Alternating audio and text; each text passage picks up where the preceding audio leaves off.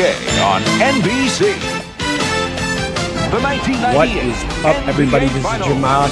You're listening to Pod of Fame, a podcast where we break down the careers of former athletes and decide whether or not they should get a call to the Hall. On today's podcast, we're talking about the legacy of Dwyane Wade. And joining us in just a moment to discuss his career and what he meant to the Miami Heat as well as the NBA is the host of the Locked On Heat podcast, David Ramil. Before I bring David on, let's talk a little more about Dwyane Wade. Wade played 16 NBA seasons, 15 of them in Miami. He played, I guess, a few games for Chicago and Cleveland at the end of his career, but Miami is, of course, what we all know Wade from, and he's the best player in Miami Heat history. He was a 13-time All-Star, an 8-time All-NBA team member, and won 3 championships over there. Of course, 2 with LeBron, but also one not in his own, but, he had an older Shaq. He had an older Gary Payton, some other players on that team, but he really did carry that 2006 Miami Heat team to the NBA championship, where he not only won the championship for him, but won MVP.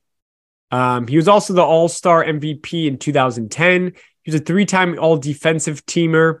And for his career average, 22 points a game, 5 boards, 5 assists on 48% shooting, 29% from 3, and 77% from the line.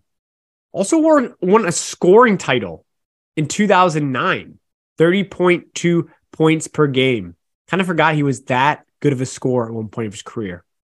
He had 23,165 career points, 5,701 career assists, 4,933 career rebounds, 1,620 steals, and 885 blocks, which is the third most blocks by a shooting guard.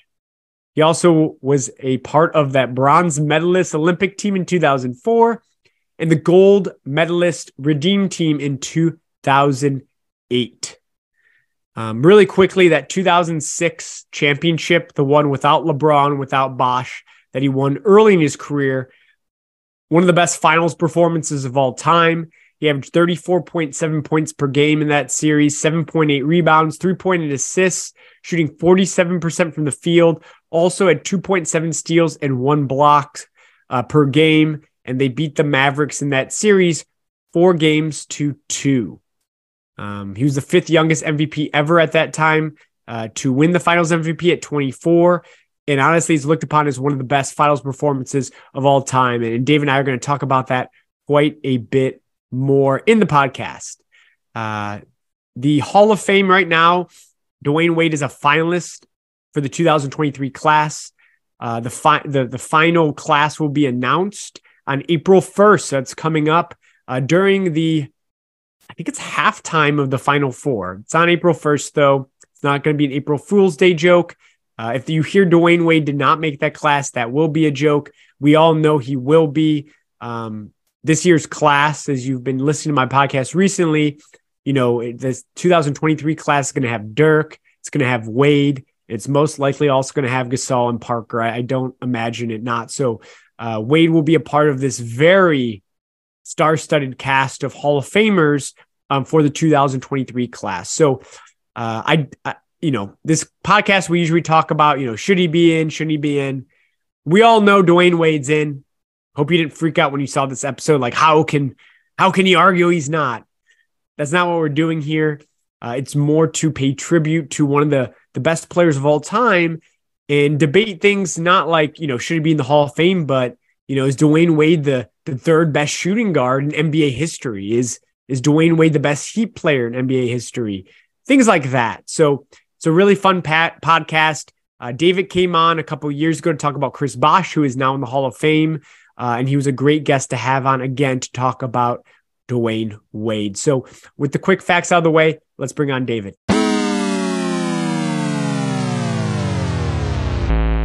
All right. So joining me once again on the podcast today is the host of the Locked On Heat podcast, David Ramil. David, welcome back. How have you been? I've been great. How are you? I am good. So last time you were on, we were talking about career Hall of Fame candidacy of Chris Bosh, who is now in the Hall of Fame. David, was it us that got him in? Maybe, maybe not. But we talked about it. We talked about him. He is now in. And today we're talking about someone, Bosh won 2 championships with in Miami. And that, of course, is Dwyane Wade, who, again, he's up for the Hall of Fame this year. He's a finalist as we're speaking today on March 9th. Let's be honest, Dave, he's going to get in when the class is announced. There's a spoiler alert here. He's going to be announced April 1st. He will be a part of that class. So what David and I are going to talk about today, right, is, his legacy, his case for the Hall of Fame, and, whether or not he should be this clear-cut first ballot kind of guy. And, Wade, of course, won 3 championships with Miami. He was, of course, the finals MVP in 2006. And David, I'm sure we'll talk about that series quite a bit here today, because I think that really, put him on the national stage there. Yes. Before we go anywhere, David, the first thing I'm going to ask you at the top here is, and again, you talk about the Miami Heat all the time. I'm sure Wade comes up quite a bit. But when you hear the name Dwyane Wade, what's the first thing that's usually popping up in your mind? Well, he's the greatest player in franchise history, and I don't think there's any doubt about that. LeBron James had a great 4-year run. Shaquille O'Neal was solid. Alonzo Mourning helped define the team before that. But nothing tops what Wade was able to accomplish when he was first drafted in 2003 and in the ensuing years when he was a member of the Heat. Of course, there was that 1.5-year absence where he was with both the Chicago Bulls and Cleveland Cavaliers, and Heat fans don't like even talking about it. They kind of pretend it never happened. And then he was welcomed back, and it seemed like it was just like good old times all over again. He had a couple game winners, a triple-double in his last game as an active player. So for me, watching Wade and the infancy of his career and his evolution throughout it, what always sticks out is he defined what it was to be a superstar for me, and to see that evolution take place, because I've always considered a superstar to be a complete game changer, both offensively and defensively, somebody who can take over the game in a matter of minutes and change the course of a game single-handedly. There are very few players that I think could do that. And I watched the careers of Jordan, Pippen, et cetera, but I never saw those as they were playing out early on, and then how they evolved into the kind of players they were. By the time I started watching basketball, they were already fully blossomed. They were clearly established stars. With Dwyane, it was very different. He was drafted in 2003. There was a lot of potential, a lot of talk about his elite athleticism and everything else. But almost at the same time, there were doubts because he was drafted. He's a little undersized. A lot of people forget he played the point early in his career. Coming off the bench for Stan Van Gundy in his first season with Miami. And then by the time the playoffs rolled around in his first season with the Heat, a lost season, by the way, 2003, 2004, Pat Riley had just stepped away from coaching. He, of course, wound up coming back for their finals run in 2006, but that's a whole other story. In 2003, he had stepped away after years of mediocrity because of Alonzo Mourning's kidney diagnosis and the fact that he was no longer an active part of the team. Were kind of off and on and really just not an impactful player over those last 2 seasons, that he winds up leaving a free agency, joining the New Jersey Nets. And so there's this new era of Heat basketball. And for a lot of Heat fans wondering, well, who's going to take over? And of course, a lot of the mindset also with Pat Riley as the head coach and GM for the team was, you need a pivot, you need a center, right? You need somebody, a big that helps define the team moving forward. And said they drafted this kid who was 6'4" on a good day. And there's questions about his 3-point shot and what position he's going to play. And then he winds up and having this incredible rookie season where by the end of the season, it was clear that he was the future of the team. And he had some incredible moments in the playoffs. And you could tell that he was an elite level athlete, if nothing else. And then slowly over the next season or two with the acquisition of Shaquille O'Neal, then you kind of start to see him blossom as a full-fledged superstar. And it's funny that you mentioned 2006. We could save this for later on if you want to, but I rewatched the 2006 finals this past year, and the way they talk about Dwyane, you can tell that the hype machine is starting to build up a little bit, but they're not quite sure what to make of him as a player yet. But the way they describe him, he's a star on the rise, like, oh, we're kind of seeing this play out in real time. Then, of course, he winds up having one of the most dominant finals performances in NBA history. So that to me is what I think of. And I know that was a long-winded answer, but he just defined what a superstar was for me. from beginning to end of his career. No, I think that's a great way to sum up his career, especially in Miami. And I do want to talk about, I want to wait for the finals talk for the most memorable moment, because I think it's got to be that finals run. So we're saving that for there. The only thing I want to hit on, because I thought that was a great way to talk about Wade's kind of career in Miami, and, you know, a 2-minute speech there. You know, you talked about Wade being the best Miami Heat player of all time. And I think I don't think anyone's arguing with that. And because I was thinking about, I was like, who's even in competition? Of course, there's Alonzo. There's, you know, a player like Tim Hardaway. You can go back and say that. Jimmy Butler now, you know, I think a lot of fans love Jimmy there. And then there was the 4 years of LeBron, which was just, you know, a great 4 years, but distance-wise, I don't know. There's a lot of players that have played 4 years in places and doesn't feel really like it was their team. And then, of course, you got Udonis Haslem, who's like 90 years old and still getting money from the Miami Heat organization. Dave, my question to you is, you know, Wade's number one. Who's number two? Who's the second best player? Who's behind Wade? That is a tough question. And I should also go back and say there's no besmirching of Udonis Haslem. I know this is your podcast. my wife is Haslam's biggest fan, so she would not let me do that either. So she should be on the podcast. They're going to celebrate Udonis later on this year, but it's amazing that Wade's been retired for what feels like an eternity, and Udonis is still on the team somehow, even though they joined at the same time. Number two is a difficult one to answer, because I think a lot of people think of Alonzo's tenure as being what really defined Miami. Like, he was Miami's first superstar when he was acquired in 1995, and there wasn't a lot of finals or championship success. They never even made the finals with Alonzo Mourning until 2006. So I think he's probably viewed as number two, and I think there's still some lingering resentment about LeBron's departure in 2014, which keeps him. I think he's clearly the second most impactful player. I don't know if LeBron's not on those teams for 2010 to 2014. Does that version of Miami still compete for a championship? Maybe. And with Chris Bosh and Dwyane at their peak, it's arguable. And you know, with whatever money they would have had allocated towards LeBron, maybe they would have added another third-level superstar. I know there was some talk about Amari Stoudemire and things of that sort, though maybe there was a conflict with Bosh. But either way, LeBron was just so good. 2-time MVP during that span, and just such an incredible player. Jimmy's making a strong case. To me, I think he's on the Mount Rushmore of Heat players, and I think a lot of Heat fans feel that way.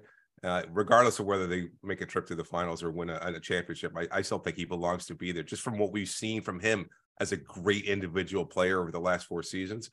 But yeah, I'd have to say, to me, it's LeBron, Alonzo Mourning third, with Jimmy closing in on fourth best.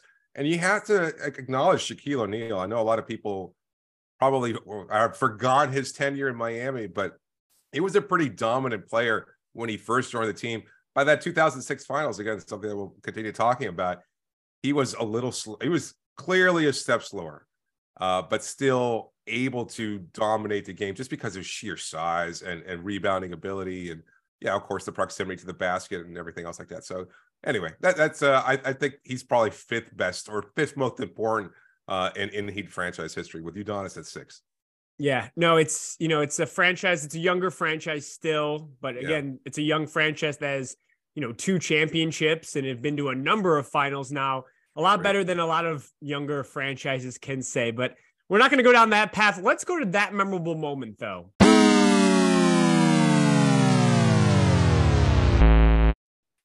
Because we're dancing around it and we need to talk about it, because I don't think, unless David, you want to throw me a curveball here, but I feel like the most memorable moment for Wade's career has to be the 2006 finals.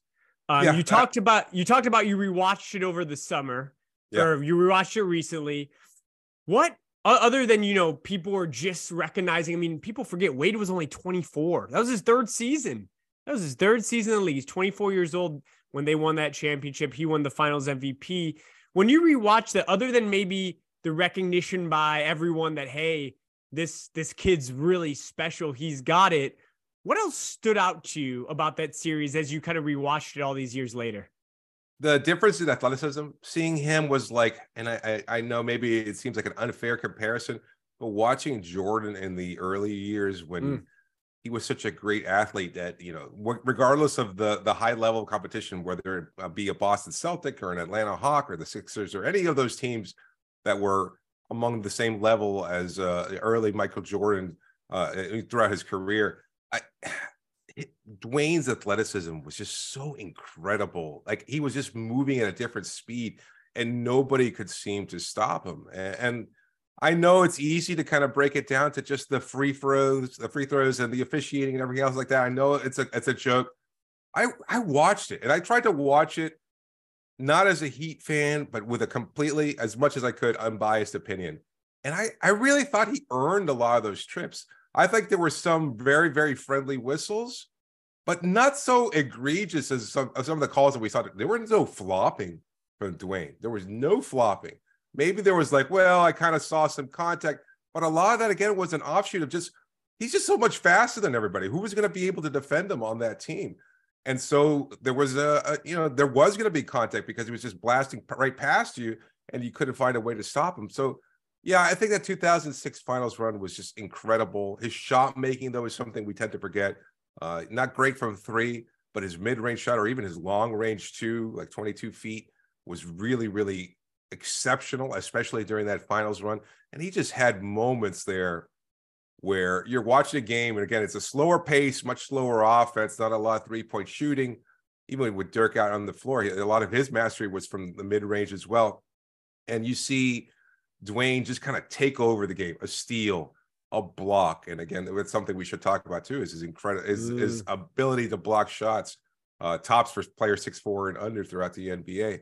And he could turn around a couple of possessions and just find a way to kill you and just pull away for 5-6 points, which that was all you needed. You just needed that little bit of a deficit there in order for him to establish a way to win. I should mention too, we're recording this on March 9th. It's the 14th anniversary of perhaps his most iconic moment, where he hits that the game winner against the Chicago Bulls and then jumps to the podium. So that's a fun fact. Not a fun fact for my Chicago fan base here in my home city, but yes, that was today. I don't think I realized that. I knew it was in March. I don't know if I knew today was the day. David, there's not the reason why we're hosting it today, but it worked out that way. And yeah, this finals to me is the obvious memorable moment. Obviously, Wade won 3 championships, appeared in a number of other finals, but this is the one that people are always going to, hang their hat on it. I don't want to say peak Wade because he was only 24, but maybe at the height of his athleticism before some injuries started taking their toll, right? He averages 34.7 points per game during that finals appearance, playing 44 minutes a game. So no load management back then. That scoring average is the 12th highest ever in an NBA finals. And the only names ahead of him are the all-time greats. The Michael Jordans, the Shaqs, Elgin Baylors, Rick Barrys, right, Jerry West, LeBron James, Allen Iverson, Durant. That's it. It's these guys and Wade. So he's in with some of the best players of all time. You talked about the free throws, David. 97 attempts. Not actually the record for the finals. Elgin Baylor attempted 99 back in 1962. But 97 is still a lot, tied for Bob Pettit for the most, actually, when he had 97 attempts in 1957. So just a little different basketball happening back then. He makes 75 of them, and I always look at his game 5 in game 6. In game 5, he attempts 25 free throws, makes 21. And in the clinching game 6, he makes 16 of 21 free throws. So 2 games in a row where he's attempting over 20 free throws. Now, I am not down in Miami. I am not a Heat fan by any of the imagination, but a lot of people and I saw this all over Twitter yesterday when I was posting, best shooting guards of all time. A lot of people are coming after Dwyane Wade because of this series, because of the free throws. David, you said you look back and he deserved most of those calls. How does the Heat fan base, though, look at that series? Is there any hint of, okay, maybe something was up in that series, maybe we got an unfair advantage? Or is it, Wade is, even in the regular season, one of the best guys at getting at the line. I mean, there was 2 seasons he averaged over 10 attempts per game for the entire season, which is kind of rare to do. I mean, how does the fan base look at it? Is that looked at with not an asterisk, but like maybe something was up, or not at all? That's not even in the discussion. I think they kind of look at it more as in a somewhat joking manner, like, you know what, even if he did get the friendly whistle, who cares? Like, it didn't matter. It didn't matter. Yeah, I think that's really it. They just sort of accepted it that Dwyane was dominant at that point, and he's going to get rewarded with the occasional foul call. If it's 20 or more, who knows? Whatever. They're okay with it. There's no you can't smear Dwyane Wade in any way. Again, even his departure in 2016, excuse me, like it's kind of overlooked as, well, as a franchise, they did him wrong and he deserved a chance to make a lot of money elsewhere. Again, from your native Chicago Bulls there, luckily paying him $20 million a year to be a pretty mediocre player.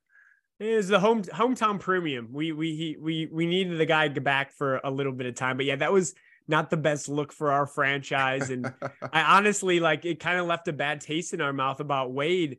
The only other thing I want to hit on the finals appearance there, David, is, you mentioned earlier, Shaq came to the Heat, and I think his first year he was almost normal Shaq, not peak Lakers Shaq, but just about there.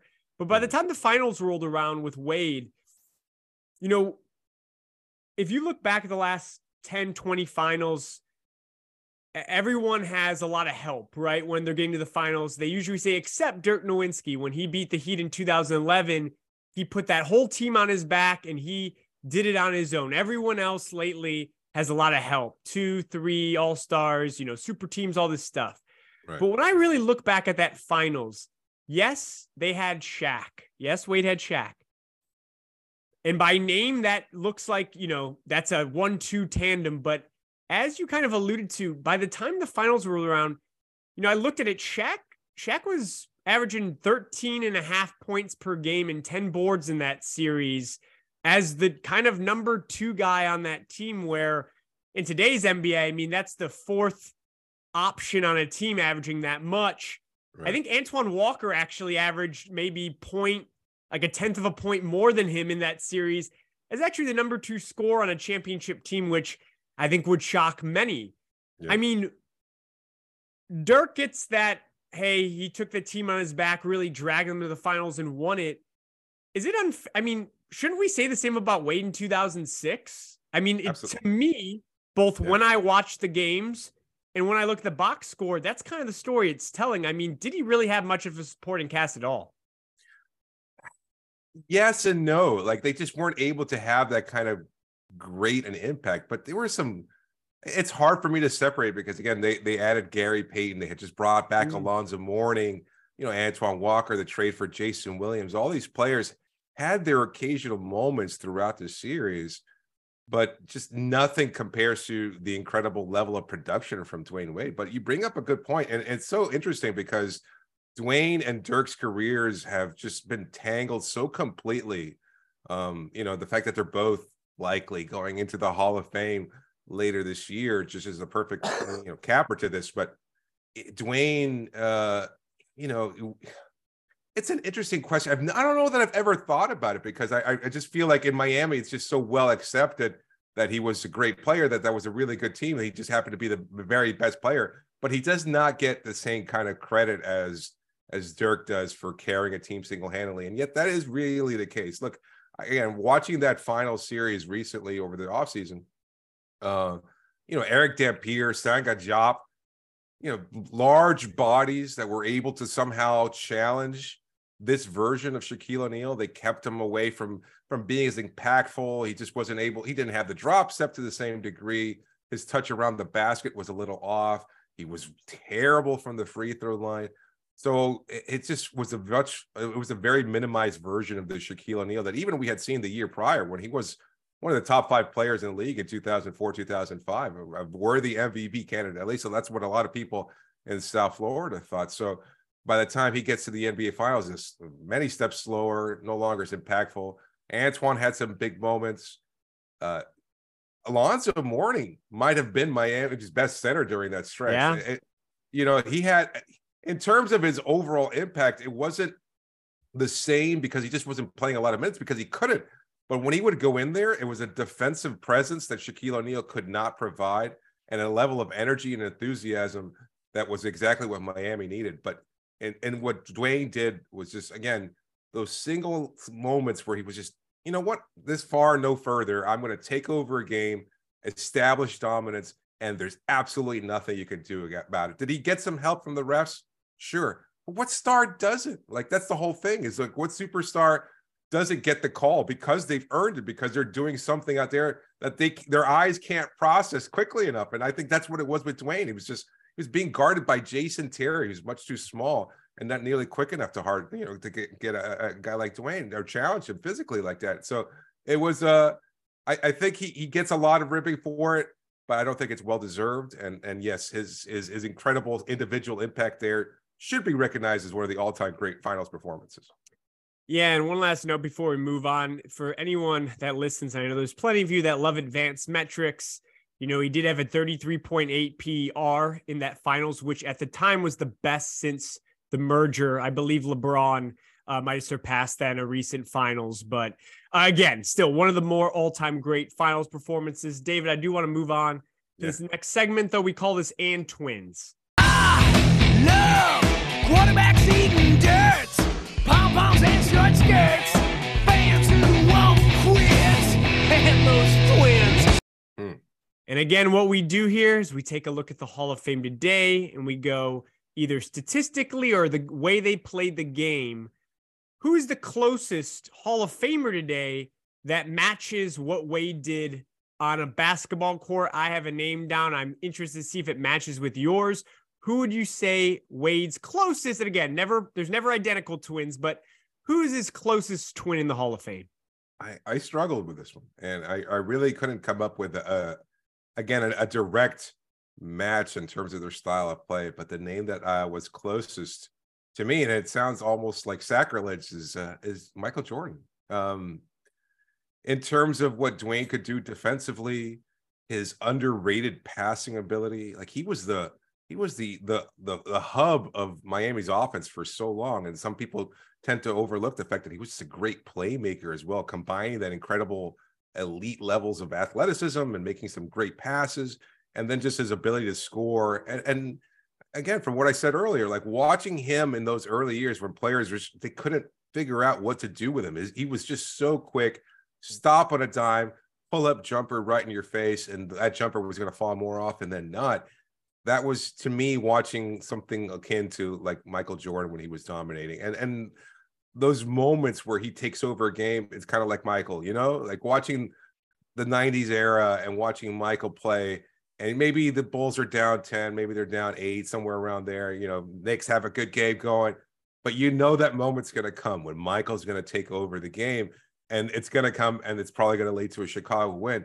That's how a lot of Heat fans felt watching Miami Heat basketball from 2003 until 2016. Because with Dwyane Wade on the roster, there's always a moment there where you still have a chance despite everything. So that was the best comparison. I'm sure there's another player out there that in terms of size and style that maybe fits them best. I'm curious to hear what your name is. Well, first, I want to comment on the Michael Jordan thing. So I'm not allowed to compare anyone to Michael Jordan. It's sacrilegious here where I live. But a couple of notes where you're right on that.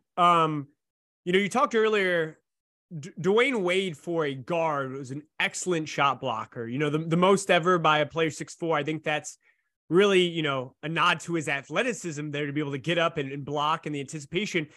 And when you look at the all-time blocks, most blocks by shooting guards, Jordan's at the top of that list with Wade right behind him. Vince Carter actually, I think, is first all-time because, again, he played for 20-something years.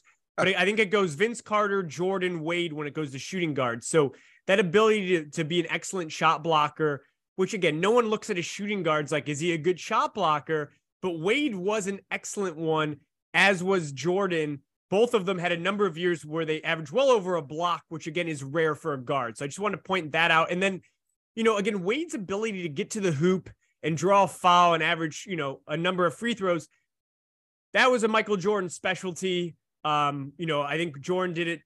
He was one of the best at doing it, but Wade's up there too. So his ability to attack and take over, all qualities Jordan had. So I totally get where you're coming from there. Again, I'm not allowed to say that really or have that down, so I don't. Who I have down is who I consider Michael Jordan light. And I think I think honestly, between Michael Jordan and Clyde, like a mash of it is kind of what we have here. And that's Clyde Drexler.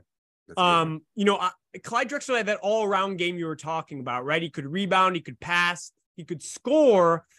He was more of a slasher. He didn't have an outside shot, kind of just like Wade. And he got his team to, the Blazers to a couple finals. They couldn't get over the hump. He finally joins up with Keem, wins one. But I think Drexler is, and I love Clyde Drexler, but to me, Drexler didn't have the, and everyone mind my language here, but that kind of fuck you scoring ability, right? Like Drexler could score, averaged 20 points a game for his career, but he didn't have that next level up where he's averaging 35 a game in the finals or anything like that. Wade had that, which is where he's more of the Jordan. Right. So that's where I think you're not crazy saying Jordan by any means. I think he's a kind of a mix between Drexler and Jordan in that standpoint.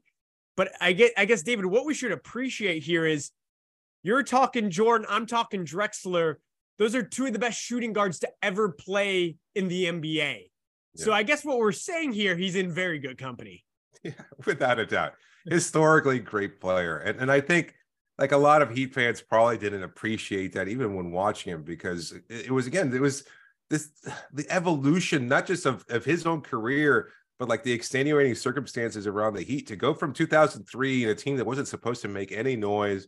You've got Stan Van Gundy taking over as coach, Lamar Odom, Eddie Jones, an older Eddie Jones on the roster, Brian Grant, like all these names. And you're like, kind of like, well, okay, well, maybe they're a fun team. They wound up being one of the most fun Heat teams in franchise history. I think a lot of longtime fans, despite the success of the Big Three era from 2010 to 2014, the finals runs with Jimmy, et cetera, like you still see that 2003, 2014, and the expectations were so outsized by what they accomplished that was just a great team. And then to go right away next season, you swing one of the biggest trades in NBA history for Shaquille O'Neal, right? When a superstar still at his peak, and then all of a sudden the expectations are off. It's like, okay, that was a fun playoff team, but now it's championship or bust. And for 2 seasons, they were right there. And then the next few seasons after that, 2006-07 was a bad year. Dwyane was hurt. They missed a lot of time. Then they're kind of okay after that. They go into the lottery, and then it's 2 years of Dwyane being an MVP level player on a really bad Heat team that nobody seemed to care about. Like and again, maybe you could say that as the league in general, it was a kind of in between stars, and maybe you weren't quite sure how to define it. But 2008 through 2010, LeBron was coming into his own, but he didn't win a championship. It was the Duncan era in San Antonio. But Dwyane was as good as all of them. And he's up there with Kobe and any other player that you want to put in that same level. So it's just interesting to see how his career played out there. And he wound up becoming the best player in franchise history. But at the time, I don't think anybody realized it. Like you didn't think of yourself as having these kind of incredible historical context to place on his career. You were just curious to see what he was going to be able to do next. And then, of course, he wound up having one of the best career in franchise history, without a doubt. Yeah, and we're gonna hit on kind of where he stands in the history of basketball. So let's move to our final segment. Again, we call this Court. You want answers? I think I'm entitled. You want answers? I want the truth! You can't handle the truth! And usually, David, what we would do here, and we're gonna do a little bit, but we usually kind of pick apart players' Hall of Fame candidacy. And I do want to touch on maybe some things about Wade where he didn't excel at, but first, I want to still stay on a positive track here of, we just were comparing him to Michael Jordan and Clyde Drexler. So obviously he's up there with some of the better shooting guards of all time. And when I'm looking at the best shooting guards of all time, that's what we're actually going to talk about here. I have my guy MJ first. I won't hear anything else. I don't think anyone's going to fight me on that one. And then I have Kobe second. You nod your head. We could talk about that, but I have Kobe second. And then after that, the floodgates open, David. And I put out a poll the other day on Twitter and just got destroyed by very mean people on Twitter, but basically I was like, who's the third best shooting guard of all time? I said, Jordan's first for me, Kobe's second. Who's third? And I threw out Wade. I threw out Drexler. I drew out Allen Iverson, and people fought me on, was he a point guard or shooting guard? Again, Right. It gets blurry there. I say he's a shooting guard. I threw out James Harden. Again, you can have that same, is he a point guard or shooting guard? I said he's a shooting guard. I have Jerry West as a point guard, not a shooting guard. People attacked me on that, but I'm going to stay with that. But then I didn't, throw on the George Gervins, the Ray Allens, the Reggie Millers of the world. So I'm glad we're having this, because I needed someone else outside of, the crazies on Twitter to give me some perspective here. When we're talking where Wade fits all time. Oh, by the way, in that poll, Wade won. 48% of the vote went to Wade. Allen Iverson got second with 25%. My guy Clyde just 16%. So Wade won the vote. But I don't know if I agree with it. Where do you see Wade fitting historically? I know this is a very hard question to ask, but historically among the best shooting guards of all time.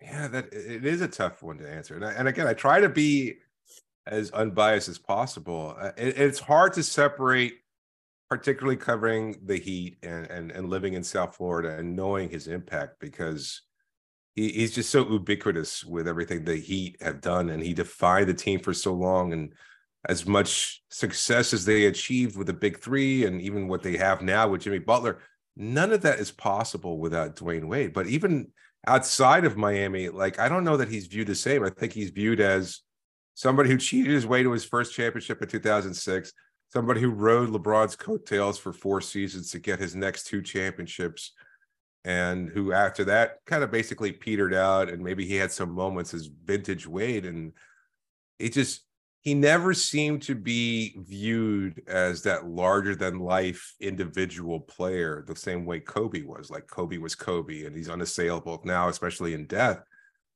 But I have to agree with the results of the poll that I think he's the third best. Like Clyde was a great player. And again, I lack the kind of nuance from not having seen that career or followed that career when it was first evolving. So I don't know how he was viewed. I know how a lot of people saw him as kind of a much lighter version of a much poorer man's version of Michael Jordan. But again, not achieving the same kind of finals or championship success. He didn't have the same kind of individual hardware as Jordan. So it's hard to say, if you didn't watch all 82 games of the regular season, whether or not he was comparable on a night-to-night basis. So all I have is really having seen the more modern players. Allen Iverson, he kind of, to me, I wasn't a real big fan of Allen's, of AI. I just think, he took advantage of a change in the officiating, and he was one of these bridge players. And I know that current NBA stars, or at least the older ones, love pointing to Iverson, pound for pound, greatest player at the time, et cetera. I remember watching his career early on and just thinking, he's a free throw merchant. I just don't like the fact that he gets all these calls. I don't like him going to the line so much. He's putting up these incredibly inefficient stat lines on a night-to-night basis. Yeah, he finished with 35 points, but he was like 15 of 30 shooting, or not even 15, like 8 of 30 shooting for the field with 15 trips to the line. It's like, oh, okay, well, that's how you get to 35 points. I don't know.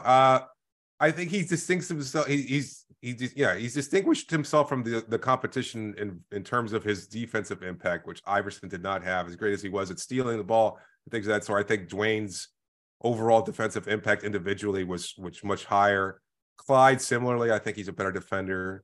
And he just has those finals performances, those moments that you recognize, oh, he is the greatest player on the floor. It's hard for me to take that away from him. I will say also about the shot blocking, we were talking about it earlier. A lot of people know his wingspan is almost like 6'11", so that certainly helped, along with that incredible burst and leaping ability. But that was a big part of why he had such great timing there. But I'd have to have him third. I know that was a long-winded answer, but I still think he's third. You disagree? You think Clyde is the third best shooting guard of all time? It's between Wade and it's between Wade and Drexler, and for me, I think I have a soft spot for Drexler. just growing, like I grew up in the 90s, and as a kid, it was MJ. And even though Drexler was a little older by the time I was understanding what was going on the Rockets, I never saw him on the Blazers live. Yeah. I just always loved his game. And I loved, he's all around play. I mean, the guy was a playmaker. I mean, he has more career assists than Wade. He had a higher average than Wade. He had a couple seasons where he was almost averaging 8 assists a game, along with 7 boards and like 25 points. He was runner up to win MVP one year, I believe in 92. And Wade never was a runner up. The best Wade ever finished was 3rd. So I feel like at Drexler's peak, he was actually looked upon in the NBA as one of the best players, but he was always that guy that couldn't get over the hump, right? Like, he got to the finals twice. He met Magic once. He met Jordan once. He lost both. I mean, those are 2 of the top 5, 6 guys of all time. If they don't exist, does he have 2 championships with the Blazers and another with Houston? I think at the end of the day, though, David, to be fair, I think Wade is the 3rd best because he has the hardware that Drexler doesn't. It's a lot of what ifs with Drexler. And then Wade has that performance. There's nothing in Drexler's career I can point to that Wade did in 2006. So I think Drexler honestly was the better all-around guy, but Wade has that moment in the NBA narrative we all know matters a lot. And we can all point to that. The casual NBA fan can look back at that 2006 finals, whether they say it was rigged or not, whatever. The numbers don't lie. Again, if he doesn't get as many free throws attempts, he's still averaging 30-something a game. I promise you that. It's not that drastic. And again, that was a series where Dallas was up 2-0. Heat are down. We didn't really talk about this. Heat were down in the 4th quarter. Wade, I mean, they're about to go down 3-0. Wade rallies them back almost by himself, and then they win 4 straight there. It's an incredible all-time performance. It doesn't hurt. He won 2 more rings with LeBron. So I think it has to go Jordan, Bryant, Wade, and then Drexler's firmly in the 4th place for me. I think my voters got that wrong. Iverson has the name recognition, the shoe, was the face of the NBA, honestly, for a few years there. But Clyde's game to me was much more well-rounded, and I take a lot of stock in that.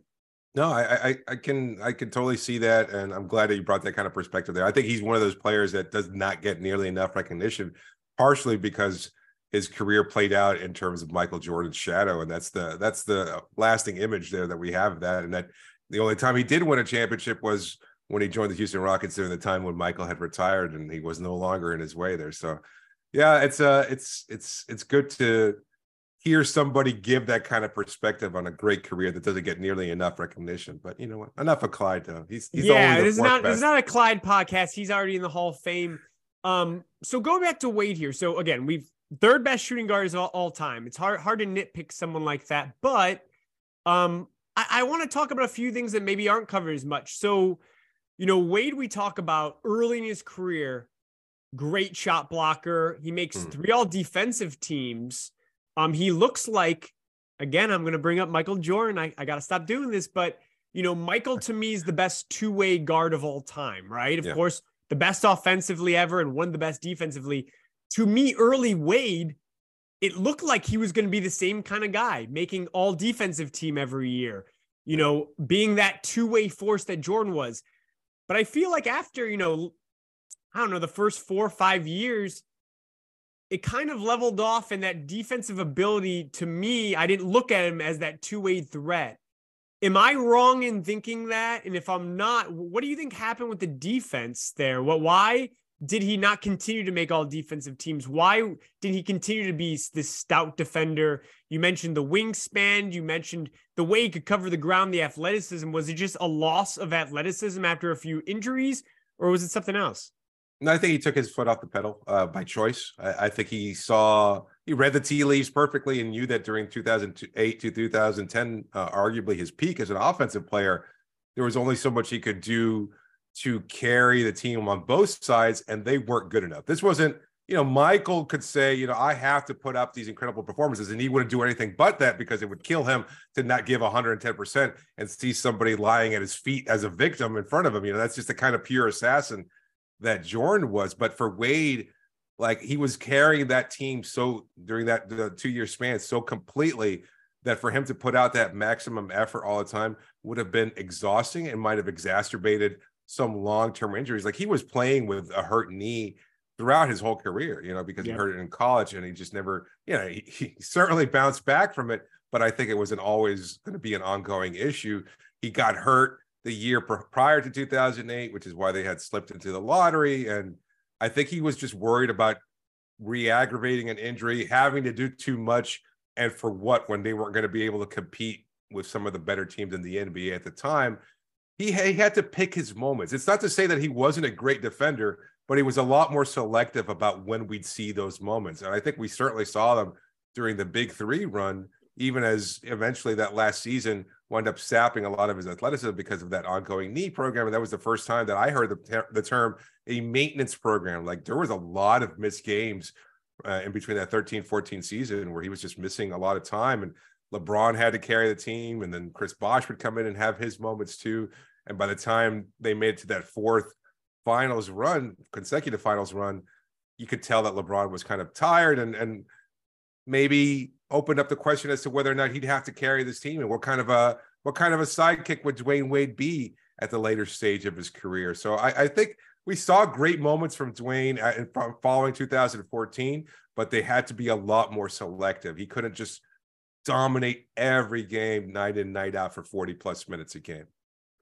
Yeah, no, I mean, that makes a lot of sense. And again, I don't want to make it look like he wasn't a good defender at all. Cause as we said, again, one of the best shot blocking guards of all time. And again, he was in lanes, his athleticism, his length. I don't think I realized, David, his wingspan was as long as you said it was. So that's quite incredible. That's everything the NBA is about today, wingspan. So he's ideal for today. The one thing he wouldn't be ideal for in today's game, though, is the 3-point shooting. I went back and looked. His numbers were actually worse than I realized. For his career, 29.3% from three. Ladies and gentlemen, that is worse than Russell Westbrook's career average. And you see what they're doing to him today. They're just not guarding him. I don't remember it. Again, Wade, excellent getting to the paint, excellent getting to the line, great mid-range game. The outside shot never fell, though. He was a pretty decent free throw shooter. The form was good. David, why couldn't he figure out the 3-point shot? Was it just, I'm so athletic, I'm so good, I don't need that shot? Was it something he worked on and just could never get there? What was it about it? Why couldn't he ever figure out from the outside? I don't know that he's ever admitted it. Even at the tail end of his career, when he came back to Miami, you would think that he wanted to stick around the year in the NBA for another year. You would think he would recognize, I've got to add a dimension there. He did not. He never added the 3-point shot into his arsenal. And I just don't know if it was reluctance. We see that so much with older players refusing to redefine their game. And it's funny because, the quote always attributed to Michael Jordan, right? About you come in every offseason and you have to add something to your game in order to continue being one of the best players in the world. And Dwyane continued being the same player from day one to the end of his career in terms of the outside shot. Like he did have a little bit more of the old man game and playing more off ball, especially when LeBron was in town. A lot of baseline cuts and things of that sort in order to still get open looks. Like he was really, really good at it in a way that a lot of people would not have expected, considering he had the ball in his hands so often earlier before LeBron joined the team. But he made an evolution to an off-ball player exceedingly well. Just never the 3-point shot. And I don't know if it was just a reluctance from his part or just like, what, he would take them. As you pointed out, he wouldn't make a lot of them. It always seemed, though, that he hit them when they mattered most, even some 3-point game-winning shots. And so that might have given him a lot of leeway and like, okay, he's going to miss 7 before that. But as long as he hits that last one in the clutch moments of a game, it's all good. We can accept that, which is something that Westbrook, I don't think, has ever really been capable of either. Yeah, and actually, to that point, he's almost a 34% 3-point shooter in the playoffs. So quite a bit actually improvement there, which maybe in the big spots he is making them, again, gives you more leeway in other parts. Now, David, at the end of the podcast, I usually ask my guests, do you think this person should be in the Hall of Fame? Do you think they're going to get in? We just talked about how Wade is arguably the third best shooting guard of all time. So I think we've kind of answered those questions during the podcast. What I want to ask you here, though, at the end, in place of that, is this. This 2023 Hall of Fame basketball class, it is going to include Dirk. It's going to include Wade. And then I can't imagine it not also including Pau Gasol and Tony Parker. It's a crew of crews this year. It's an all-time class. Yeah. Right now, when I look at articles or I talk about the class, I always talk about Dirk as the headliner. Again, I think they're all headliners, but it's who's the name you're putting first, right, in the headline. And I see a lot. It's like Dirk, Wade, and then others, right? It's those two at the top. Is there any argument that Wade should be the headliner of this class over Dirk, or is most people getting it right having Dirk and then Wade? And that's no shade on Dwyane Wade, because again, Dirk is one of the greatest players of all time as well. It's a great question. And it's when you first invited me onto the show, I had expressed some reluctance to, and I think this is part of the overall argument. Dirk's a much more likable guy than Dwyane Wade ever was, at least to me. And I think that's a big part of it too. Like, I know I'm speaking sacrilege here, the same way you can't mention, any comparison to Michael Jordan to besmirch Dwyane Wade in South Florida. I'm pretty sure I've got a sniper hanging outside my house right now as we speak. And it's just, he has become this larger than life figure in terms of defining South Florida sports. And he's broached so many different eras in Heat basketball. Like, even now, like there was this statistic I used to like pointing out to not that long ago, when since 1995, when Pat Riley joined the team, the Heat were defined by either Alonzo Mourning or Dwyane Wade for like 26 out of 28 years or something like that. It was something ridiculous, with the exception of that one season where Dwyane was in Chicago and then later on for half a season in Cleveland. Dwyane just wasn't. He was so young when he first came to the team, and he wasn't. I don't think the expectations for him to be a superstar were automatically expected of him. And he had to grow. He had to grow more comfortable as a public figure. Even as his on-court personality was quite evident, his off-the-court personality was one that I think a lot of Heat fans could never really gravitate towards. And then later on, I always saw him as not a particularly good leader as far as the clubhouse, the locker room, or whatever you want to call it. Like, he just wasn't. I remember when the team drafted Michael Beasley in 2008, and a lot of people were like, oh, Dwyane's going to mentor him. And then Dwyane Wade, midway through that first season, was like, no, I'm not a mentor. I lead by example, kind of thing. And that kind of always stuck in my craw, and it's helped change my perspective of Dwyane Wade. Like, I couldn't assail him in terms of what he does on the court. But I don't think he is as likable off the court, not to me. And a lot of people point now to his role in so many different social issues and things of that sort. And again, a great defining player in franchise history, but I just don't think he ever was quite as genuine as Dirk was. And again, like you pointed out in 2010, 2011, like the 2011 finals, like Dirk is, he carries that team of mostly no names and things of that sort to a championship, and Dwyane's kind of overlooked. Oh, because he had Hall of Famers. He had Gary Payton on that team. He had Alonzo Mourning. He had Shaquille O'Neal. It was a group effort, and a lot of that was gifted to him by the officials. So I think that's a big part of it. To me, I despite the fact that I'm not as big a fan or don't gravitate towards him personally as much as most of the South Florida Heat fan base does, I still think Dwyane is the better individual player in comparison to Dirk. Yeah. So I think he's the headliner of this class. No, I think he is the headliner of this class, to be 100%. He should be anyway. Well, that's one, I'm glad you changed your mind to come on. But two, I thought it was interesting that I think I saw one site have Wade first, and it caught me off guard because everything else I said is Dirk. I mean, to be fair though, like, Dirk's one of the most likable players in NBA history, I would say. Yep, sure. And again, he is someone that did play his entire, Wade left for a cup of coffee in Chicago and Cleveland. I don't want to say anything that like hurt anything, but Dirk never left Dallas. He always took a hometown discount. And he's the best to me. He's the best player from Europe of all time. That might change relatively soon with, oh my gosh, some of the talent we have in today's league. But at this point, he still is the all-time European guy to play in the NBA. He has over 30,000 career points.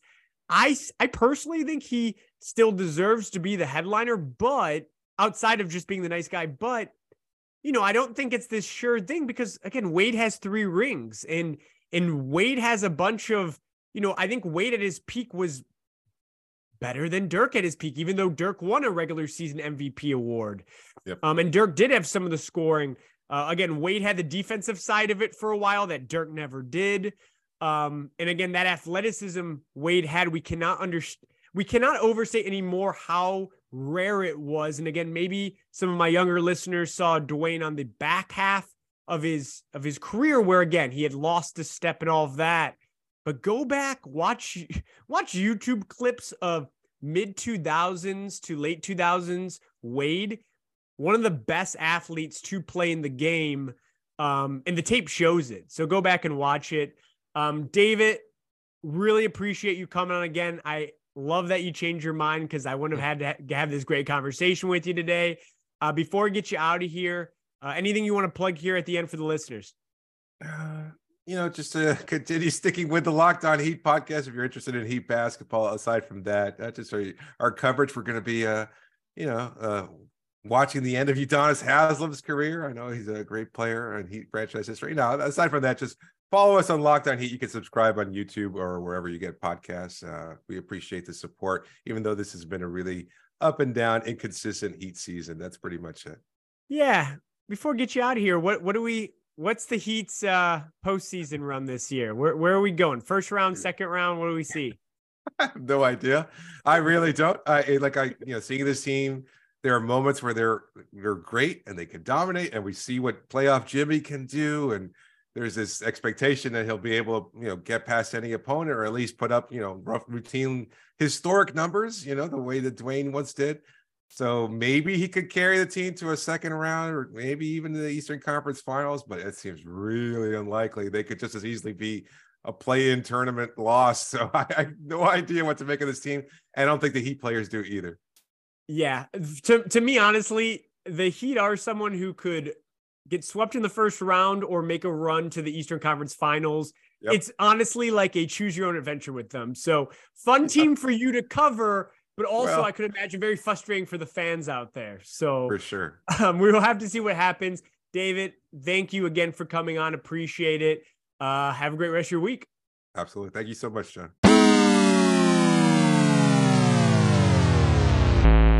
All right. I want to thank David again for coming on the podcast today. Talk about Dwyane Wade. A lot of fun.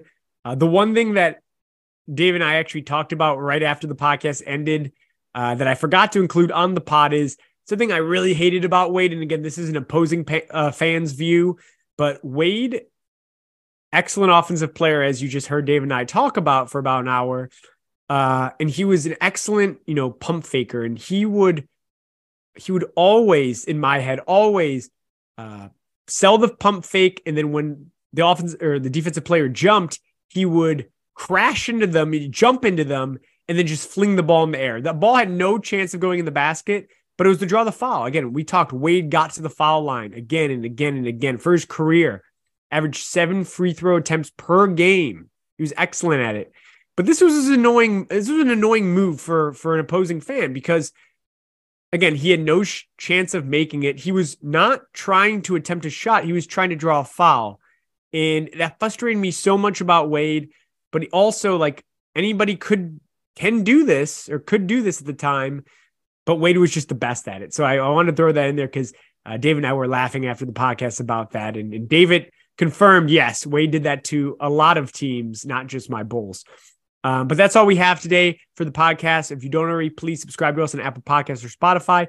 Leave us a rating review. Follow us on Twitter at Pod of Fame. You can follow our Substack. If you've done all those things, you've done your homework. So have a great week. And we'll talk to you next Monday. Take care. And